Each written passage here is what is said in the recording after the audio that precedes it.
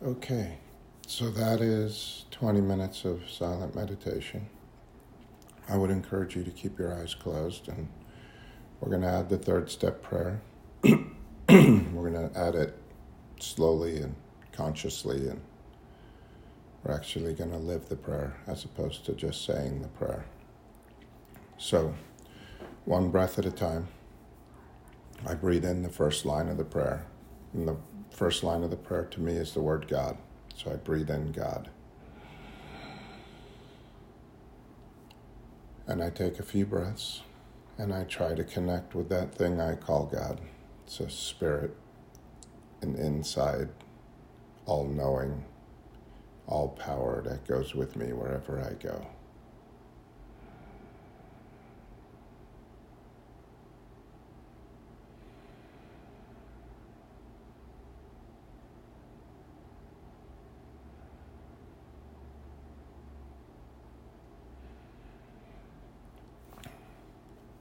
And I breathe out the next line of the prayer.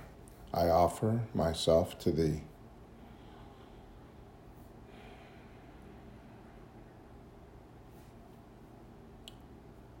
And I just consider what that line of the prayer means to me. Am I truly willing to offer myself to God today, right now? How committed am I to that? And what self am I offering? My hands, my tongue, my thoughts, my actions. What am I offering?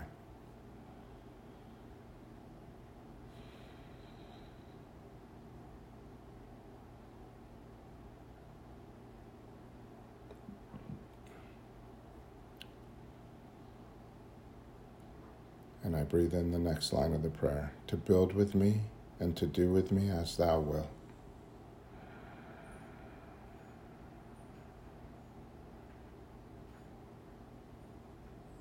And I take a few breaths and I think about what my higher power might want to build with me or do with me today.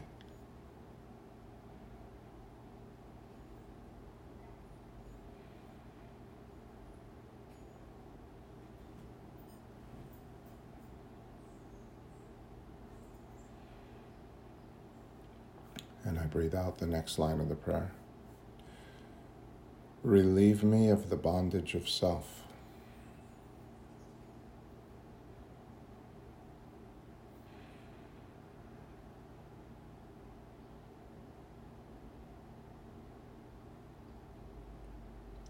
And I take a few breaths.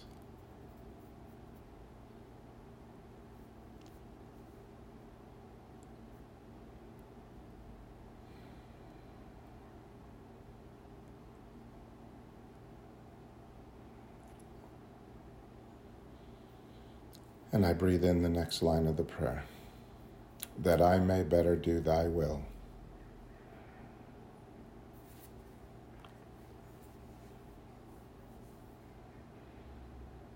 And I take a few breaths and I think about how I might better do God's will if I'm not bound to this story, to these old ideas, to my opinions.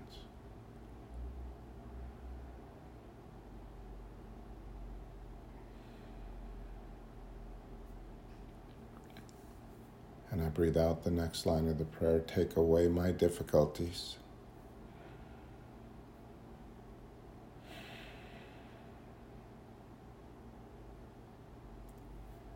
And I take a few breaths and I think about what difficulties I've had today that I would like to have removed.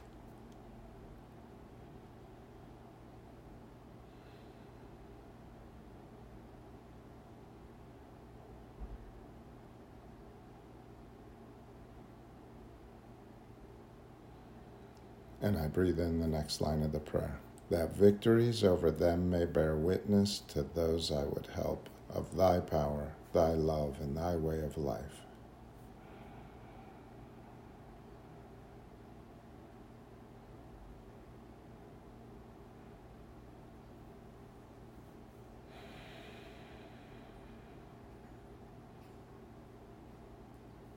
And I take a few breaths.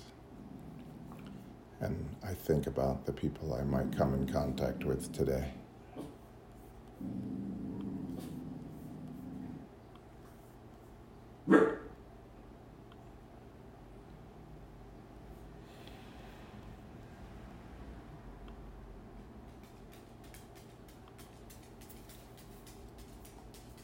And I breathe out the next line of the prayer.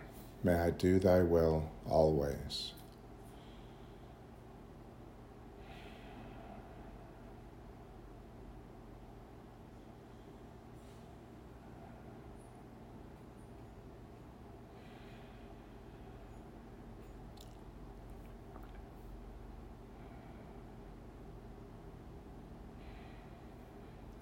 And whenever you're ready, you can gently open your eyes. Allow yourself to become aware of the seeing that's happening. Breathing and seeing, staying connected, not running to do the next thing, whatever it is, unconsciously. So trying to keep some consciousness in everything that I do right now. I'm sitting in a chair. I'm breathing in. I'm breathing out. I'm seeing flowers. I'm seeing a thermos. God, I'm seeing a book. I'm seeing a computer. I'm seeing a coffee mug. I'm seeing a speaker.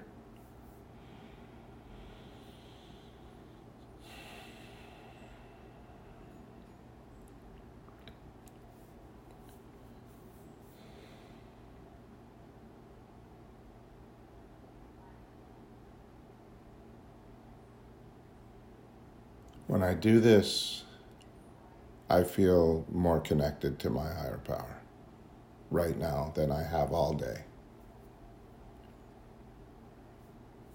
And this is where I want to be, right here, right now. I want to be in a place where I'm connected, where I'm conscious. But not just conscious, but I'm conscious of my connection with my higher power. And with this moment. I think that's what it means to be conscious, is to be present in the now.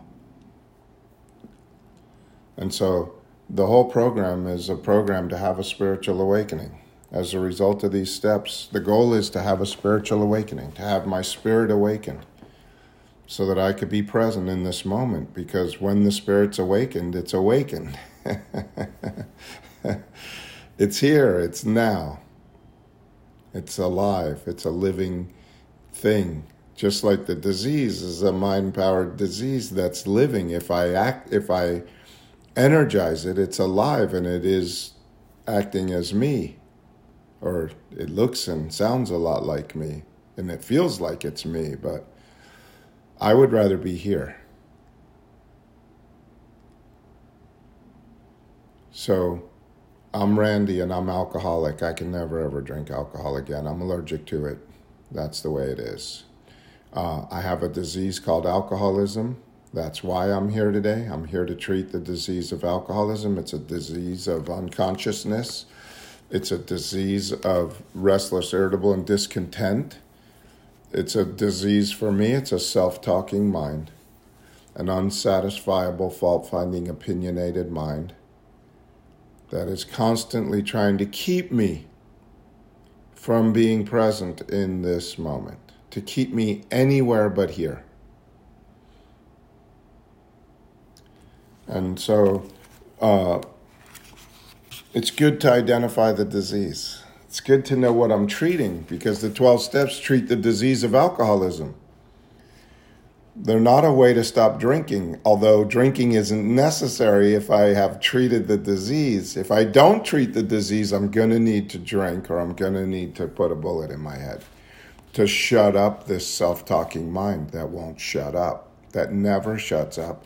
It doesn't matter how much time I have, doesn't matter how long it's been since my last drink, the mind does not shut up.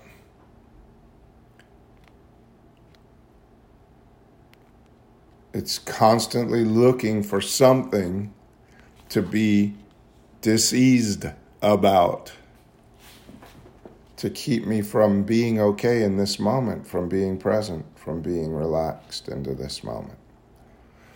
So we're reading Harry Tiebout papers, anyone who's not been here for a while. And we're looking at surrender versus compliance. And this is a very dry paper that's written from one psychiatrist to other psychiatrists, but it's such a great description of the blocks from surrender that it's worth looking at, I think, and it changed my life when I read it. So we're going to read through this. We're reading through this. So we're on page, well, there's no page. I'm on the paragraph that says acceptance, a step beyond recognition. So, when those who recognize the role of unconscious forces, then, did I read this last time? I didn't read this, right? Okay, good. Excuse me. Those who recognize the role of unconscious forces then take a curious next step. They talk about undermining the resistance by uncovering the reasons for the particular series of resistance, as if the unconscious mind must then accept the reasons. A non sequitur. It is one thing to see reason and quite another thing to behave with corresponding rationality. One patient neatly punctured this assumption. After 8 years of analysis with 4 therapists of different schools, he began to get some inkling of acceptance as a state of mind that he sadly lacked. Finally, in a burst of awareness, he remarked, "I know all the reasons, but I don't know how to be reasonable." Isn't that me? I know all the reasons, but I do not know how to be reasonable. When the disease tells me that this is not good, I am not good about it. That statement aptly sums up my predicament. My logical mind could perceive and believe all of the factors underlying my difficulties, but I remained cantankerous and unreasonable as far as my feeling life was concerned. In my head, or conscious mind, I could accept the explanations, but deep inside where the heart or the unconscious operates, there was no feeling of acceptance. So I understood that I shouldn't be angry, but I'm still angry. The capacity still had to be developed. Uncovering reasons for behavior, no matter how convincing, does not and cannot ensure acceptance of those reasons. This is why the 6th step doesn't say that I learned a bunch of stuff about myself in step 4, and now I'm going to act better. The 6th step says, now that I know all this stuff about me, I'm going to turn to a power greater than myself to have these defects removed because I am not capable of doing it.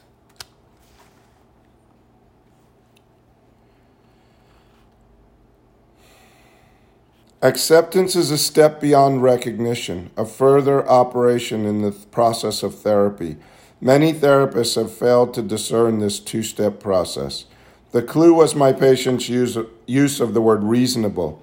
He could have said with accuracy, reasonable and accepting, because he was beginning to appreciate the fact that one's frame of mind governs one's response to things that are reasonable, or for that matter, unreasonable. What was not clearly appreciated is the fact that a state of reasonableness or acceptance or receptivity has an emotional origin that rises from exactly the same source, as does the resistance and the forces that predominantly contribute to my well-being, namely the unconscious. Unless the unconscious has within it the capacity to accept, the unconscious mind can only tell itself that it should accept. But by doing so, it cannot bring about acceptance in the unconscious, which continues with its own non-accepting and resenting attitudes.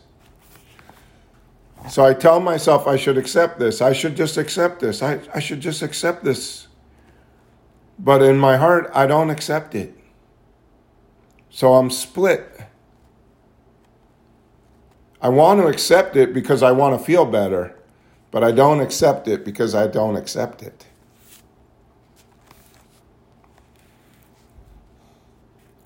Unless my unconscious has within it the capacity to accept, the unconscious mind can only tell itself that it should accept. But by doing so, it cannot bring about acceptance in the unconscious, which continues with its own non-accepting and resenting attitudes. This results in a house divided against itself. My conscious mind sees all the reasons for acceptance, while my unconscious mind says, but I won't accept. Wholehearted acceptance under such conditions is impossible. Experience has proved that in me as an alcoholic, a half-hearted reaction does not maintain sobriety for very long. The inner doubts all too soon take over. The alcoholic who stays dry must be wholehearted. Here I meet a complication. People accept the necessity of being wholehearted about alcohol, but not about everything else. I am determined to maintain my capacity for resistance. That's what it says in the first step in the 12 and 12. It says, I'm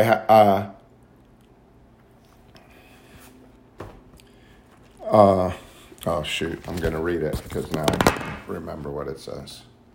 It says, every natural instinct in me, in my subconscious mind, cries out against the idea of personal powerlessness. So I want to read some books about psychiatry and psychology, and I want to read some self-help books, and I want to be the power that decides when I'm going to be angry and when I'm not. And I want to be the power for my life. I want to learn some stuff. That's why I'm here today. I came here to learn some stuff. And I hope that if I learn some stuff, then I'll be able to act better. And I want to act better, not because I want to act better, but because I'm pretty sure that if I act better, I'll get more of the stuff that I want. That'll make me happy. And that I'm sure that if I get the stuff that my mind tells me will make me happy, that one day indeed I will be happy. And I have this delusion, a lie that drives me, that tells me that one day I'm going to achieve this. Okay.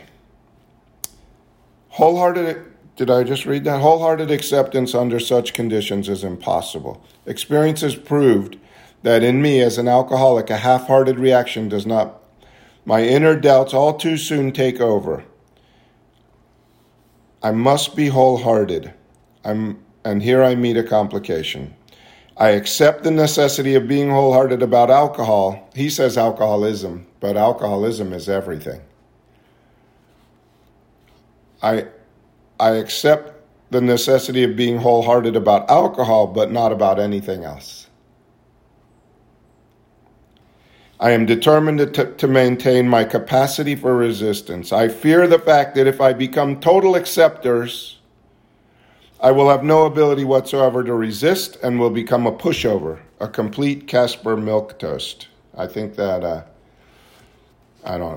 white milquetoast, that was a saying back in the 30s about having no personality and being a non-entity. Such fears of passivity are supported not only by conscious logic, but also by deep unconscious sources that cannot be dealt with in the present paper. Powerful forces are aligned against acceptance. Every natural instinct in me cries out against the idea of personal powerlessness, producing in me extreme conflict, which must be resolved if the capacity for acceptance is ever to be developed. So I'm going to have to find a way to get rid of this conflict. Now, alcohol does it. Alcohol is the first acceptor, the crusher of the ego. Alcohol and the life that it produces crushes the life out of me to the state of where I go, finally, I can't do this anymore. I'll do anything to lift this burden of this alcohol poisoning that I keep poisoning myself. And in that alcoholic poisoning, I can't live a normal life anymore. And so I have a complete surrender in the moment to alcohol. And in that, but that surrender to alcohol in the beginning is a complete surrender. It's to alcohol and to everything, because I realize that I can't do this on my own power. And I'm going to need help, and I'm open to help. I'm receptive. But eventually, the ego comes back and says, okay, yeah, I can't drink, but I can definitely get another job, and I can get a different partner, and I can get a different car, and I can get a different house, and I can read a good book now, and I can figure out how to be happier. Okay, so I'm going to keep reading. I'm going to read some more. Compliance, partial surrender. Is this cool? Are you guys all cool? Because it's hard because you're not in the room with me, so it's hard to know if you've left the planet or left the meeting. Okay, compliance, partial surrender. When I am thus confronted with the question, what produces wholehearted acceptance? Oh, don't you want to know? My answer is, as before, surrender. But surrender is a step not easily taken by human beings. In recent years, because of my special interest in the phenomenon of surrender, I have become aware of another conscious and unconscious phenomenon, namely compliance, which is basically partial acceptance or partial surrender, and which often serves as a block to surrender. The remainder of this paper will concern itself with that reaction and how it throws light on the handling of patients, particularly alcoholics. Me. Compliance needs careful definition. Here's what it means. It means agreeing, going along, but in no way implies enthusiastic, wholehearted assent and approval.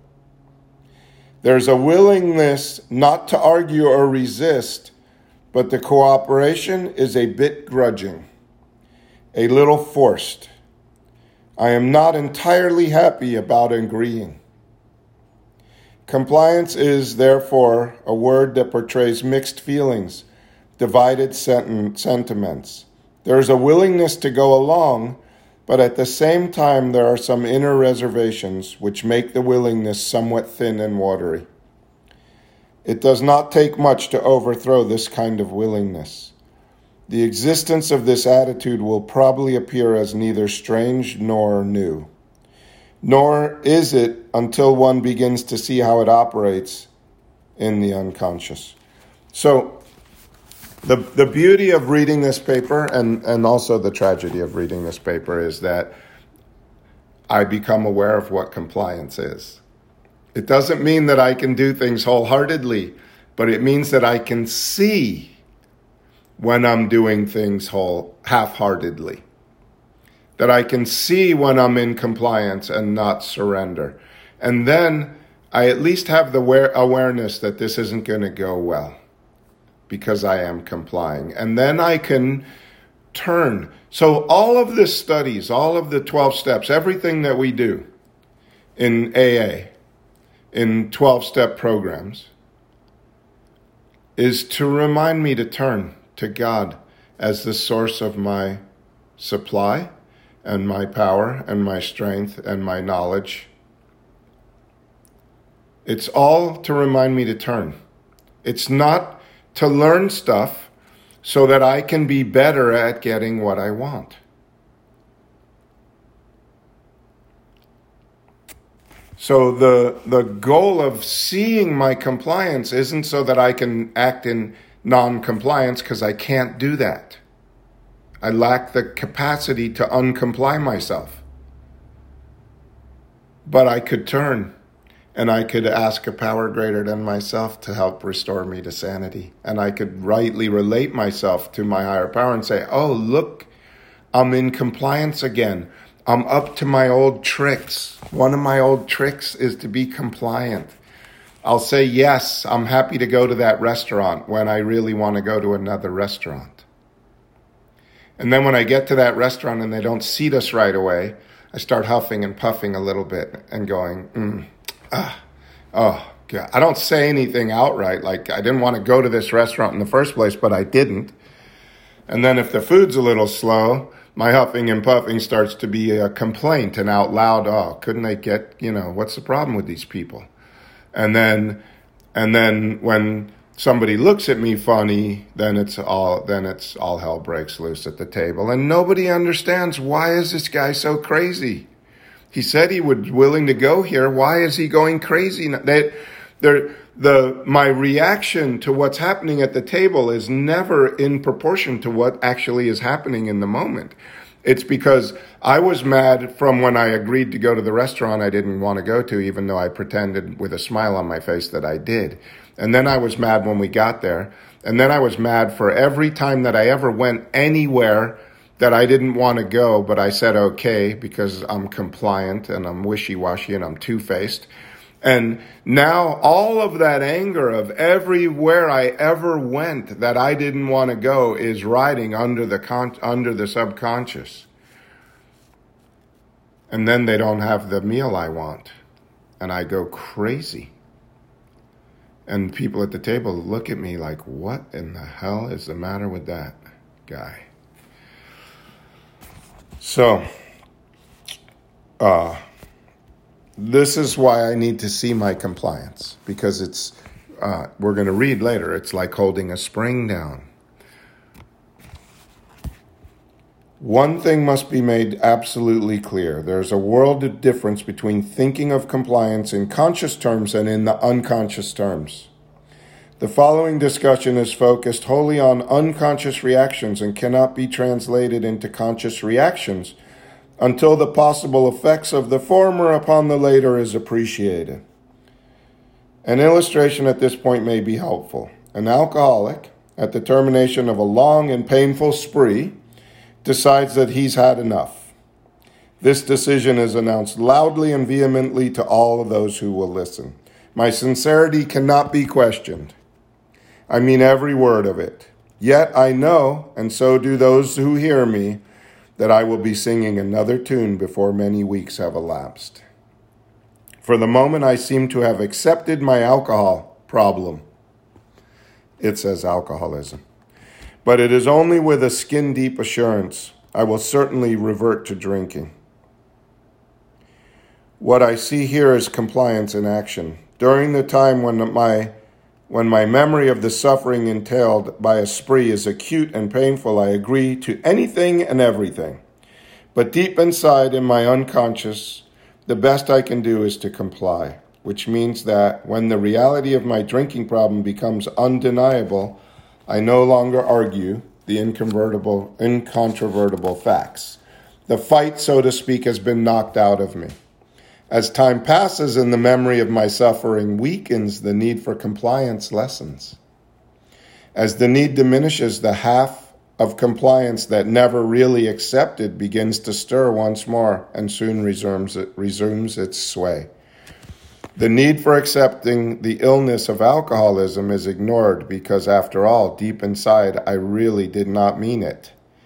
I had only complied. Of course, consciously, the victim of all this is completely in the dark. I don't know this is happening. I just think, I don't know what I think. What I get is messages from below that slowly start to bring about a change in my conscious attitudes. For a while, drink was an anathema. But now I begin to toy with the thought of one drink. 1 spoonful of sugar. 1/2 a cup of coffee. 1 just speed on this freeway right here. It'll be okay if I just speed here. And so on, until finally, as the non-cooperative element in compliance takes over, I have my first, whatever it is I'm addicted to. Whatever it is the thing that will kill me. The other half of compliance is won out. The alcoholic, I am an unwitting victim of my unconscious inclinations. So by reading this and by making my compliance more conscious, I never knew I was compliant. I thought I was just a nice guy.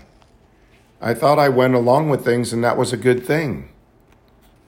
And compliance is useful, but it's the enemy of surrender. And to be surrendered and to go to the restaurant, because it's a restaurant and it's now, and this is the restaurant we're going to. And being surrendered and finding the joy and the good in the experience, as opposed to being in compliance and starting to take score and take notes and become agitated.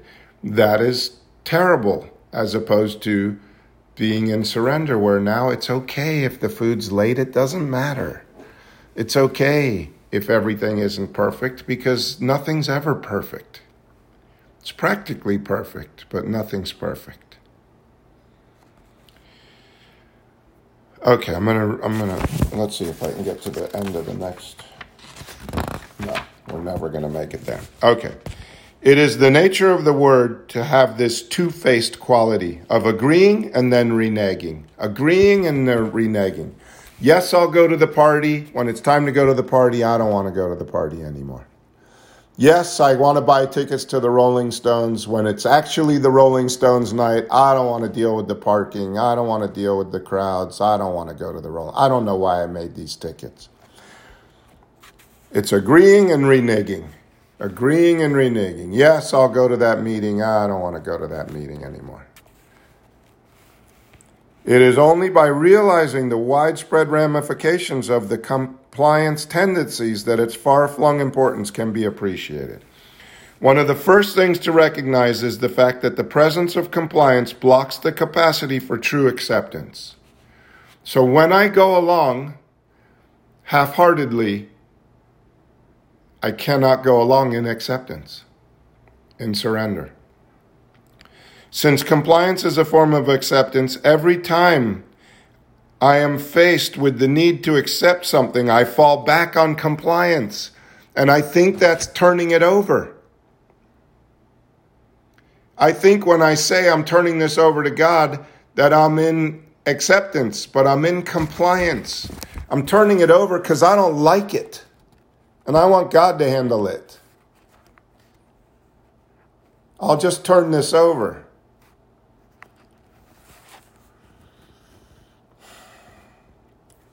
Since compliance is a form of acceptance, every time I am faced with the need to accept something, I fall back on compliance, which serves for the moment the individual consciously believing that I have accepted. But since I have no real capacity to accept, I am soon swinging in the other direction, my seeming acceptance of a thing of the past. In other words, the best an inwardly complying person can do towards acceptance is to comply. During treatment, the patient regularly is surprised to learn that my previous tendency to agree in order to be agreeable was merely a lot of compliance, without any genuine capacity to accept. So, really, that's where we're going to end. I have no genuine capacity to accept when I'm in compliance. So hopefully this has stimulated some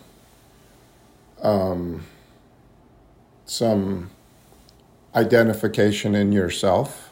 And it has in me again. Every time I read this, I go deeper into, oh God, really? Again? More? Deeper? Because it's unconscious. I can't see how compliant I am. And I will say this, when I was newly sober, about 6 months sober, I've probably said it a million times, but my sponsor looked across the table at me, and I was this great sponsee, and I was going to lunch with my sponsor every day because he was an old guy and he needed someone to talk to, and I was working a great program by letting this old guy talk to me every day. He was 52 at the time. I was 27 and he was an old guy. I'm 60 now. I'm thinking, wow, what these guys must think when I talk. But he looked across the table at me and he said to me, Randy, if you knew how sick you are, your head would explode. And today I can see that is as true today as it was the day that he said that. Because I still, no matter how much I've uncovered my compliant tendencies, there are still deeper and deeper layers of my compliance. And there are still deeper and deeper layers of the delusion that one day I'm going to wrest satisfaction and happiness out of this world if I only manage well. And I keep getting sucked back into that delusion, and I keep finding deeper and deeper compliances. So that's why I'm reading the book today. I'm going to stop talking now. We're going to open it up for sharing. So if you would like to share, or if you would like to ask a question, you can raise your hand. I am taping the meeting as usual. So if you do share, you will be taped and the recordings are played back. So if you don't want to share something, don't share it. If you don't want it to be shared again, don't share it.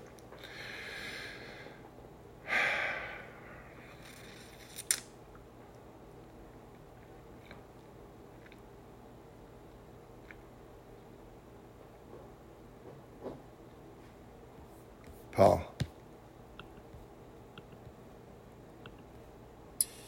Hi, I'm Paul. I'm an alcoholic with alcoholism, being compliant, raising my hand. Hi, Paul. About a week ago, I was reading the one of the Hindu Upanishads, what you just said, trying to wrest satisfaction out of this world, so you be compliant. Reminded me of the very end of one of them, and when I read this, when I read the word self, it's capital S, which means our divine being, our true self. It doesn't mean the one we talk about here generally. So it says earthly pleasures exhaust themselves. Heavenly pleasures exhaust themselves. Wherever people go without attaining self or knowing truth, they cannot move at their pleasure.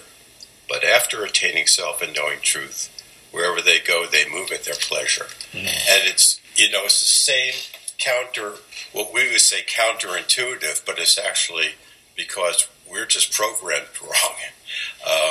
It is intuitive. It could be intuitive that surrender is freedom, and I've experienced that. I've experienced that for periods of time. That surrender is freedom. I don't have to do anything. Nothing. All I have to do is respond and do what's asked. Do what's called. I'm called upon to do, and I don't have to think. I don't have to plan. I don't have to, work anything out. Scheme. It's freedom. It really is. So, I just have to remember that I just said that moment to moment. Thank you. Thanks, Paul. Karen, alcoholic. Thank you for the read. You really explained who I am. And boy, do I have an example of this. My husband had right hand surgery. We knew this was happening. We've been married for 49 years. It's a hell of a long time. And so here I am saying, okay, I can handle this. I know what I'm going to have to do. I'm going to have to do everything. I'm going to be in acceptance. This was coming. This was planned. I'm going to have to shower him. I'm going to have to put the hearing aid in. I'm going to have to do this. I think you're getting the picture. So fast forward, and what do you think? What do you think this alcoholic had running around in her alcoholic mind with her alcoholism?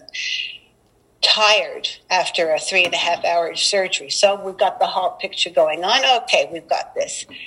Hello. The compliance went from the acceptance to the situation went to complete compliance. By 48 hours, I'm going, oh my God, I've got to get up earlier. I've got to get everything done. So there was this whole compliance with the resentment piece, everything that was just written in that paragraph, if I could find it. Not so much I wanted to accept what was going on, right? And so it's so interesting to me. I was push-pulling myself so much in this trying to be the person I wanted to be, at the same time going like, I can't believe this is really happening, and this is really happening, and I've got to push forward and push through this. And the struggle of not just being able to ask for that breath, that meditative breath, to just stay in the here and now, and reminding myself, everything is fine. Nobody is dying here. Take your time, ask for help, to get the help that I needed as I was just barreling through, being in a hurry. Hello? Everything you say about who we are as alcoholics just took frickin' over. And the reality of just appreciating that I was not surrendering to the reality of the moment, and that everything was fine in the here and now. So the house wasn't going to get clean the way I wanted it to. All that shit that goes on all the time in my head. Fantastic. Exactly what it was. But it's very deep, Randy. It truly is deep to uncover it. And to continue to be perfectly honest with ourselves about what is really running the show here. Who is the authentic person in the house? Mm-hmm. That's what I got, Karen Alcoholic. Thanks, Karen. Phyllis. Love that. Love that example. Randy, or whomever, you being the answerer right now. So, the awareness of compliance, what Karen was talking about really so vividly, is the freedom to turn. I mean, I don't understand the language here. I really don't. I'm like a little more than a little lost. I'm complying to reading this. I'm complying to reading this. So I'm getting pieces, because my mind, the split mind, the ego mind, is resistant. Okay, that's all I can really piece together right now. I just wanted to say, it seems to be that the awareness compliance is the freedom to turn. Mm-hmm. That's all I can hear. You can't treat your compliance. You can just become aware of it, and then be willing to turn. That's all. I've known shit for a long time. Yeah. Thanks, friend. Thanks, Phyllis. Scott? Thank you, Randy. Scott, definitely an alcoholic. Hi, Scott. You have described what has been going on in my mind for as long as I can remember. And I love to analyze things. And I think it's a mixture of self-defense, that you don't want to expose yourself, laziness. I think it's a mixed bag of things that hold me back.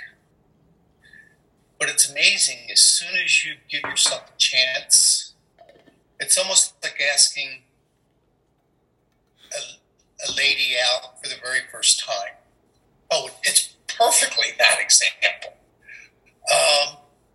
Then when you take a chance, it's opening the floodgates.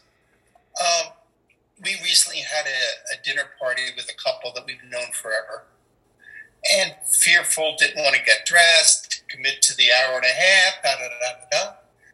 But oh my gosh, the reward is just phenomenal. You just don't know what the reward is. And it's like, take a chance. What's the worst thing that's going to happen? Anyway, you hit the nail on the head, Randy. Thank you. Thanks, Scott. Laura. Hi, Laura, alcoholic. Thank you, Randy. I'm so glad you read that in the I statement, and I'm so glad that you were talking about your experience at the restaurant. I've certainly experienced that myself with other things. Kind of have a question. In my short time I've been here with you and Primetime, and my experience of turning, I don't feel like a non-entity when I do that. And in fact, I feel like I'm more alive or more attending to what's going on in the moment. You know, like when you talked about, hey, God, will you be with me while I make my coffee here? You know, and will you be with me as I take a drive and that kind of thing? I mean, I don't experience that as non-entity, and yet it's in this reading, it's talking about that's what our fear is, to be that non-entity, like we don't have control. So I just wanted to ask you what your experience is about that. And I'm hoping I'm not off the beam. It feels good to me now, but I'm new. So anyway, thank you. So I don't think I completely understood the question. I'm going to unmute you again. What was the question?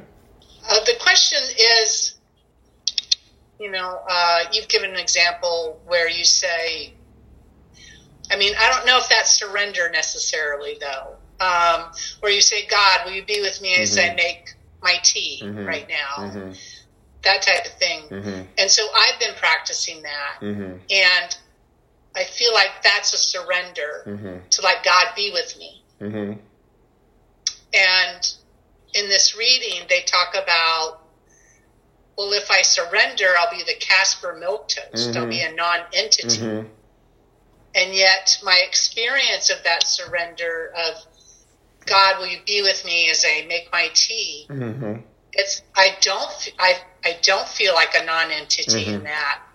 I feel more alive. In fact, I feel like I'm attending more to the present, and I'm in it. So I'm just wondering if that's my pink cloud experience, or if you've practiced this for a while, how you experience that for you.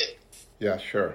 Okay. So that's my question. Okay. So what it says is, I fear the fact that if I become a total acceptor, I fear the fact that if I become a total acceptor, that I will have no ability to resist and will become a pushover or a Casper milquetoast. I fear that. It doesn't say that that is the reality. That's the fear. And the reality is, the more I surrender, the more I enjoy the moment I'm in, or the more I'm present in the moment I'm in, the more freedom I have from the bondage of self, the more I can be present and enjoy this moment. So yes, it's about turning. Great. And in the turning, when I become aware that I am in compliance, that is when I need to rightly relate myself to my higher power, which means to tell I'm in compliance about this. I'm not in surrender. Could you help me with my acceptance? Could you help me with my surrender? Because I'm not capable of doing it, but now I'm seeing that I'm not, and I'm rightly relating myself. I'm in compliance. That's rightly relating in the moment, always. Okay. So maybe it's not helpful to get mad at myself that I'm not in surrender, but just to turn. It's never, ever, ever, ever, ever helpful to get mad at yourself. Okay. We do these things because of an illness, not because we're bad. Okay. And in beating myself up is just another way that the disease keeps me in the disease. Oh, it says, look at what an idiot you are. And then it wants to talk to you about what an idiot you are. It doesn't want to turn to God for help. It just wants to keep talking to you about what an idiot you are. And so there's no recovery there. Right. Thank you. Thank you so much. Thanks.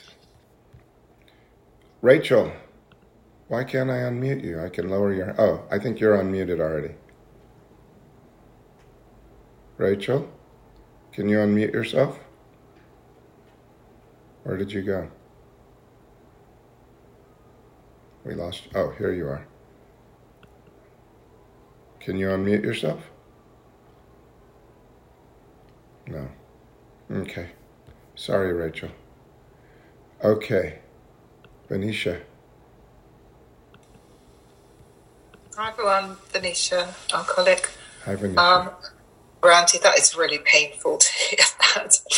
Really painful. Do you know, I've read it a bit before and I was like, where's the answer? When do I get to the bit about how I can access this unconscious so that it's conscious and then it's healed? Where's the healing in it?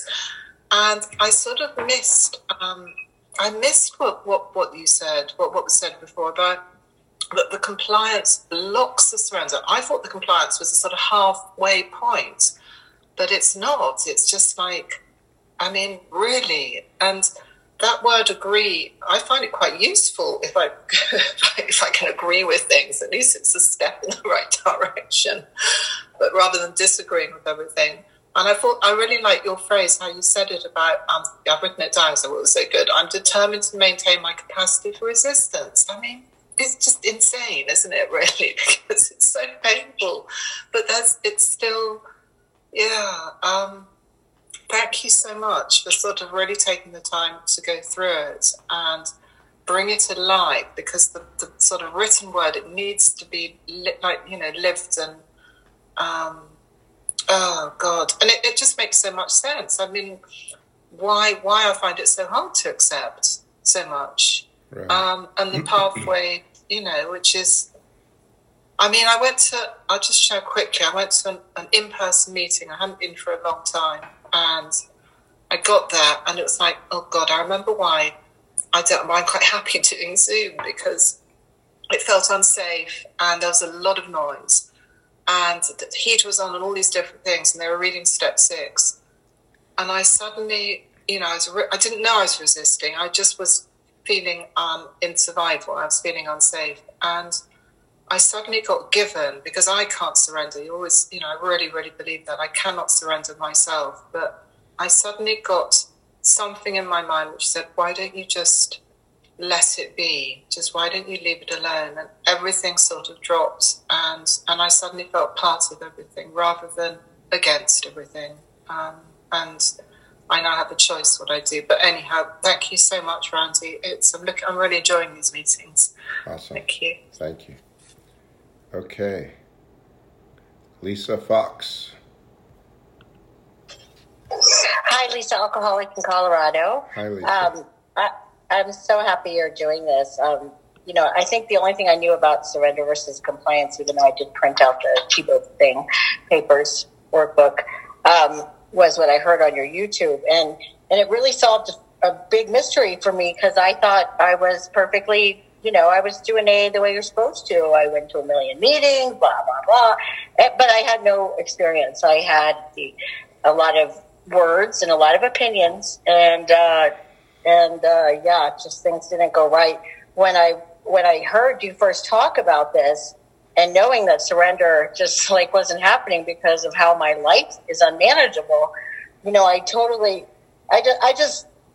exactly the person that you described, and it backfired in ways that I didn't understand until maybe a certain Karen on this call helped me understand. Just tuck it in my back pocket because I'm not allowed to get angry. It doesn't work. I'm going to explode at some point. Mm-hmm. And I haven't really crossed the line with the humility and the surrender. What I found is my defiance that I thought I didn't have because I'm perfectly compliant.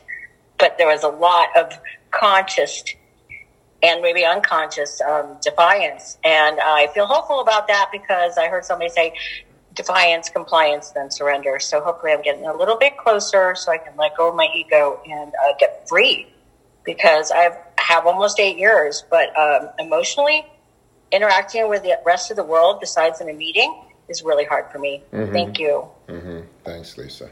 Welcome. Rachel. Oh, cool. Hi, this is Rachel. I'm an alcoholic. Hi, Rachel. Thank you so much, Randy, for a great meeting today. I just wanted to share with the group. I've been, I don't know, I'm somehow getting it. I'm getting a visceral kind of a feeling when I'm people pleasing, when I'm in compliance, when I need to set a healthy boundary. At least the last couple of days, and I'll take it. I had such an awesome day yesterday. I was been babysitting through COVID, and I babysit for usually really wealthy families in the Santa Barbara, Montecito area, and really lovely people. I mean, God has just brought some amazing people into my life, and I I like relating to these opportunities that people have been sharing about, like, oh, do I want to go to the show or the dinner party or the whatever? And I do that now. I'm like, no, I'm going to go to somebody's house I've never met, because sometimes I'm booked through an agency, and I'm going to be helpful, and I'm going to do a good job. And I went to this house last night, and they weren't American, which is kind of cool, and the place is a freaking mess. I mean, there's just shit everywhere. Lego, I mean, just so much stuff. And I didn't let it bother me. I didn't judge them. The one little girl was having trouble, transitioning to bed. And God, I have a thing, I can sing. I've always been able to sing. I guess somebody told me once I have, like, perfect pitch, but when I was in, like, third grade, I got humiliated by a teacher. It was, like, one of those things when, like, somebody calls you fat or whatever. It just stuck with me forever, and so I have this, like, fear of singing. And I don't know, God was just like, I just started singing, like, some song from Jesus Christ Superstar, the musical, because we used to always go to the city and see all the musicals in, like, the late 70s. And this kid opens the shower door, and he's looking at me like, what? And I was like a freaking songbird, and it was just lovely. I just felt like I was channeling and totally in the moment, and of service to these kids, and I calmed her down, and they went to bed, and it was just, I don't know, it was just really cool. The last, a few days I've just been in the flow, so I wanted to share that with the group. I've been doing the deal, and like you said, I can choose to meditate and rightly relate myself to God when I'm doing any of this, getting out of my car, or making a drink, or going up the stairs, or there's so many options that I'll just finish with. I'm also noticing, and maybe this is my alcoholism, but I'm noticing in other people that they need to do this too. I notice, like, without offering advice, which is what I usually do, I'm noticing, like, hey, I'm making some small improvements here, and this is cool. I'm going to give myself, a little attaboy and say I'm doing enough, and right now I'm enough, and right now I'm here with you guys, and that's enough. So that's what you're teaching me, Randy. Thank you so much. Thanks, Rachel. Welcome. Great to hear you're feeling better. All right. So that's it. It's 12:30. What a great meeting. Y'all are amazing. And I so enjoy reading this book with you. And thank you for the opportunity to do that, because otherwise I wouldn't read the book. You don't know how much you're helping me. I know that sounds crazy, but that is the reality of the situation. So I hope you have a blessed day. I appreciate you all so much. And I'm going to give everybody the ability to unmute themselves, and we'll do the serenity prayer together. And take a moment of silence first.